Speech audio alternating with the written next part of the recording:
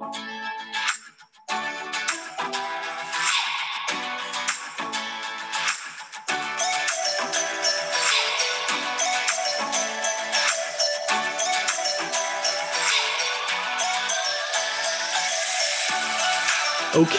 welcome back to Journalistic Integrity, Bachelor Edition, joined by Lauren Yetzi, as always.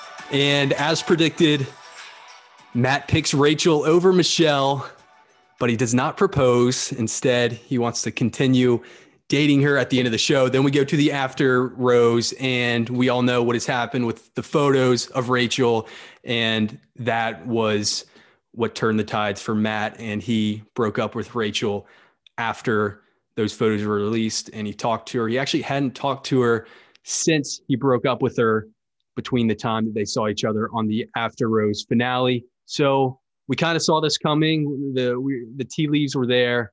But what was your initial reaction to anything that happened in this episode? Overall, you know what, I'll say it. This was a lame ending to a lame season. I don't know. I mean, I truthfully, I don't think we've had an ending like this. As long as I've been watching The Bachelor, I feel like everybody's at least, there's been an engagement or some type of proposal at the end of it, whether it works out or not. And, you know, I believe Matt is doing what was best for him, but I can't say I didn't see this coming. Right. Yeah. And there were a lot of spoilers out there, and we kind of saw this coming. And so I agree. It was not a great season, and it was just very messy from the beginning. So let's just quickly go through the episode. So it starts where Matt is meeting with his brother, John, who seems like the man. And he reminds me of a brother in previous episodes, I think last season, where he seemed like a straight up good guy, and was like he had a good BS detector where he was asking good questions and really trying to figure things out. Meets with his mom. His mom, like, really sweet, got really emotional in talking with Michelle and Rachel, but Michelle meets with the family. And I thought, look, I haven't been the biggest Michelle guy the whole time. Everybody knows that, but it did seem like there's a deeper kind of connection with Michelle and the family, at least more so than Rachel. Did you get that same sense? I'd have to agree. And she just fit in so well to their family. She kind of reminded me of his mom in some ways, just super sweet, super genuine. So yeah, I would have to agree with that. She also is she's older, you know, she has a little bit more experience under her belt. And I think that was evident too, just with the conversations that they had. Right. And so it was an emotional meeting with the family, and the mom seemed really supportive. And then we go to Rachel's, and there's a difference. So Rachel didn't feel like it clicked as naturally as, like you said, with Michelle.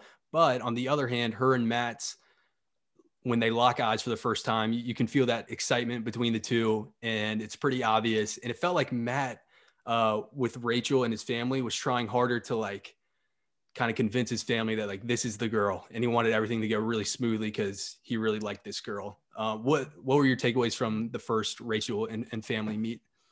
Yeah, so it's funny because I feel like every season, even though it's down to 2, you can always tell which one he's kind of leaning towards, because they're almost like fighting for that one more than the other. And that was definitely the case with Rachel. I mean, you can definitely see the love that they have for each other. And I think his family was able to see that. I kind of thought his brother, John, liked Rachel a little bit more than Michelle. I don't know. I kind of just got that vibe that they hit it off really well. But yeah, those are my thoughts. I don't know. I think the family loved both of them. I think they both, you know, fit in really well with the family. So he couldn't lose.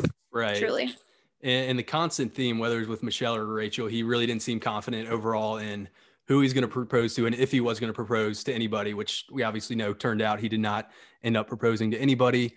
So then he meets with Michelle again, and they go rappelling, and they stop like halfway through, kiss halfway down the wall, then they go back down. And then at the end of the date, he ends up breaking it off with Michelle, and he breaks it off, and then he gets out of that house real quickly and scampers out real quick with the hug. And Michelle brings it up after the final rose.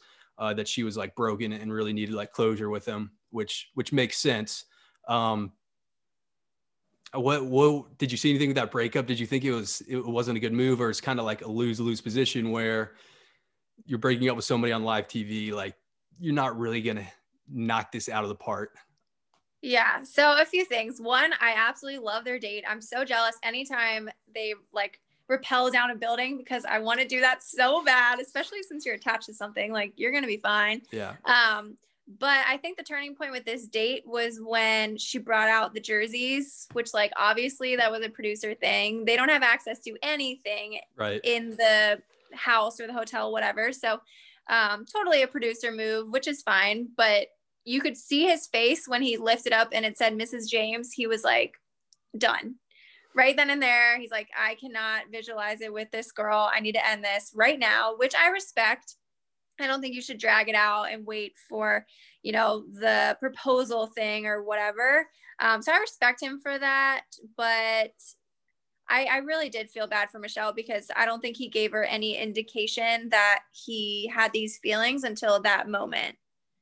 Right. And you can see that with, you know, how brokenhearted she was. And I totally get it. And I also think it's shady that he didn't give her any time whatsoever to talk with him. Like, I'm sure that again was a producer thing, but it sounded like after the final rose, that it was more so Matt saying, I don't want to talk to you. Right.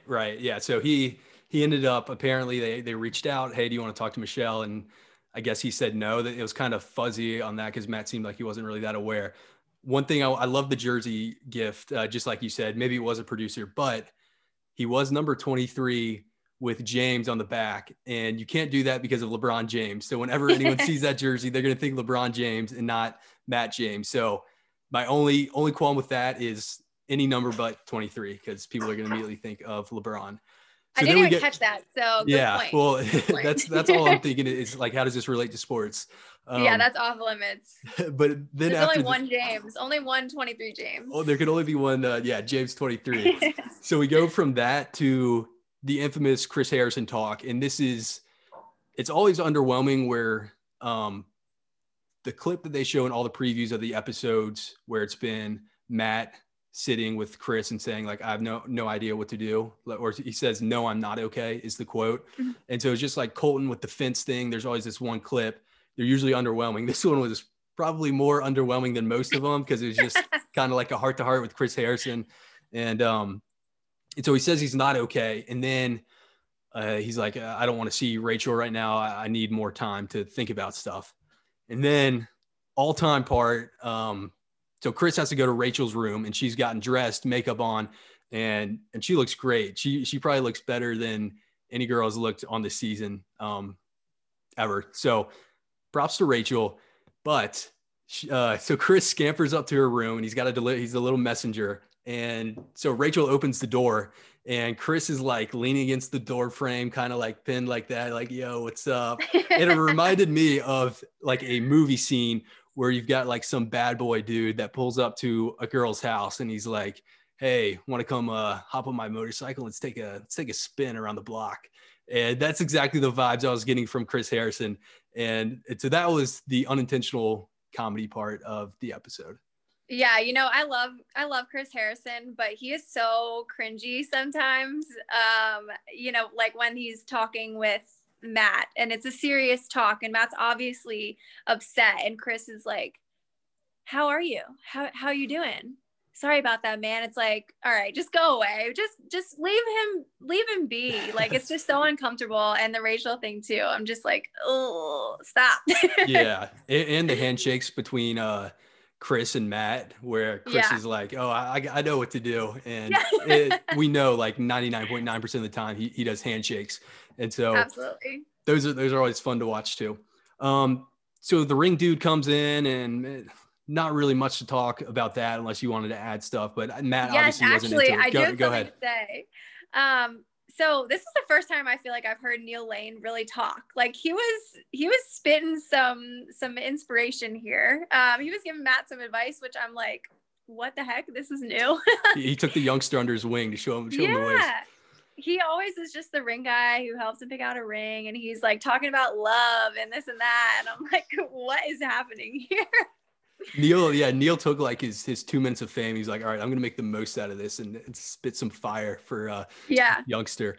But okay, so we got the ring guy, and then we get the meet me at the lake note from Matt, or producer, to Rachel, and kind of an odd note. Meet me at the lake. It's a little ominous, but his setup, his little hut that he had where he was waiting for Rachel, was pretty cool. I like that, the little hut in the woods. And so he's got the final rose. Rachel comes, they embrace, and he says, like, he starts it off like, hey, this isn't gonna work out. I don't want to engage. And then he's like, but I would like to like continue dating you. I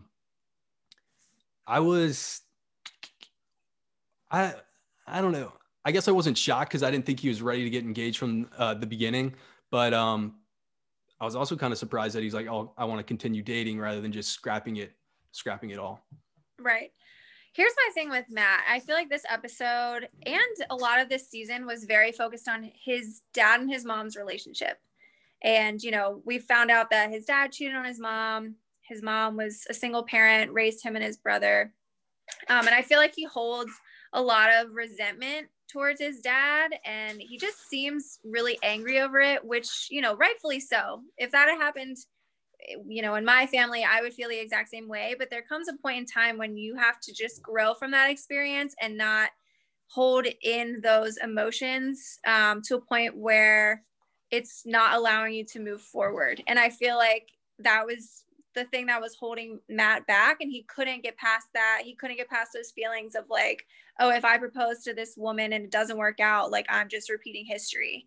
Because it's, you know, he's a stand-up guy. He's not his dad, you know, and I think he needs to take that experience and try and be better from that experience rather than like holding it against himself, you know? Right. Yeah, he definitely was. And it seemed like it was dictating some of his decision-making because he didn't want to repeat the trend of what happened.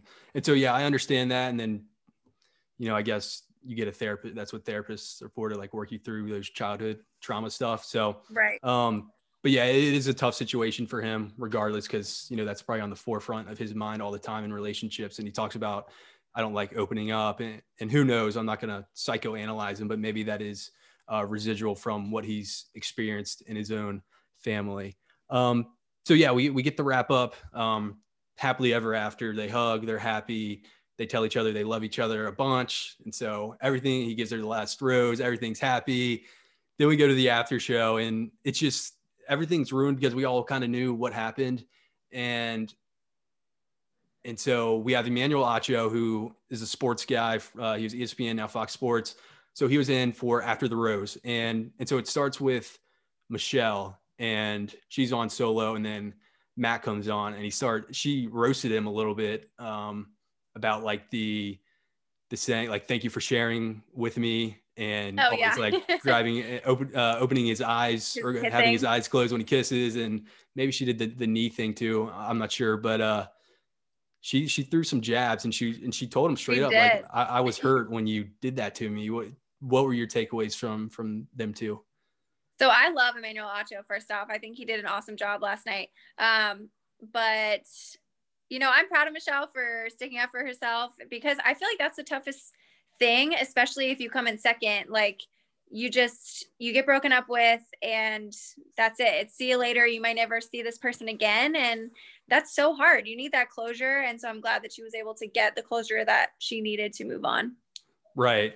Yeah. And she had a good showing. I mean, she did. I'm not like the biggest Michelle person, but the more I saw of her, the more I liked her. And so she was trending up. And then we get into the Rachel and the Matt discussions with Emmanuel, and we don't have to talk about it that much because they did a much better job. Emmanuel did talking about that. So there's really no sense us trying to pick apart what was said. But it was, it seemed like a productive conversation, and it seemed like Rachel was invested in growing from it, and Matt was like looking forward to seeing her progress, stuff like that. So that was the rest of the After the Rose, except there was one last thing, and they trot out good old Katie, and Michelle comes back out. And so it looks like they're going back-to-back Bachelorette seasons with maybe a Bachelor in Paradise in between them. but they're going Katie first. And I think she starts filming in a couple weeks. I think it's in New Mexico. So two-part question. Are you excited for back-to-back Bachelorettes? And which season are you more looking forward to, the Katie or the Michelle season? Ooh, that's tough. Yeah. I'm really looking forward to Bachelor in Paradise, to be perfectly honest, but for BIP people. Yes, but I'm excited about the 2 Bachelorette thing. I personally like the Bachelorette better than the Bachelor just because there's more guys, obviously, and I feel like it's more straightforward. There's not as much stupid drama. So I'm looking forward to that. And then in terms of who I like more, I think Katie's will be more fun. Michelle's will be more, I don't want to say serious, but I think it'll be similar to Matt's. You know, she's just the stand-up girl. She's a really sweet, good girl. So I don't know. I wish the best for both of them, and hopefully they find their person. Yeah. And I think I like Bachelorette better too, but only when there's like, you got to have a good girl to run it. A good girl Bachelorette is great. And then there's probably like less drama with the guys. With the drama that there is, I think is great. Like where the Chad Johnson, I talk about him a lot because that was my favorite season. That was the season that got me hooked onto this series with Jordan Rogers and JoJo and Chad Johnson. If you have not watched that season or know about Chad Johnson, go YouTube Chad Johnson, like clips from Bachelor. And it's like 8 minutes of straight fireworks. It's hysterical. So that's what we have to look forward to. 2 more seasons, or Bachelorette back-to-back with Katie and Michelle. And that's it. That's the season with Matt. He comes away empty-handed in this season. And you hate to see it. And definitely a season to remember / maybe forget, based on the way people won't forget this season, but it wasn't the most enjoyable season is the best way to put it. Are there any final touches, or do you want to put a bow on this season? Any final remarks or parting words for the audience? Let's put a bow on this one. We're moving on. Are we doing Bachelorette? We'll so they start. So I think that'll be in a couple months, and I think we should, because that's in a couple months is kind of right in the lull season of sports too, big time anyway. So why not? The people like it. The people want you back, Lauren. So why not? Even though I'm not a huge Katie guy, maybe she'll turn a corner with me like Michelle kind of did. So we'll see about that. And that wraps up our Bachelor season podcast edition.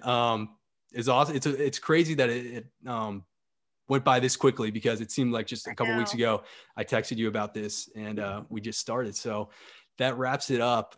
Thanks everyone for listening to these podcasts. We love doing it. Lauren, thank you for coming every Tuesday night. It's been great to have your input and kind of teach me how to read people's body language and who they like and who they don't like, because you're able to read Matt like a book, and I was not able to. And your predictions were better than mine. So maybe next season I'll be better at reading the girl talking to the guy. So we'll see how that goes. Lauren, thank you as always. And at the latest, we'll have you back after the first episode of The Bachelorette. Sounds good. I can't wait.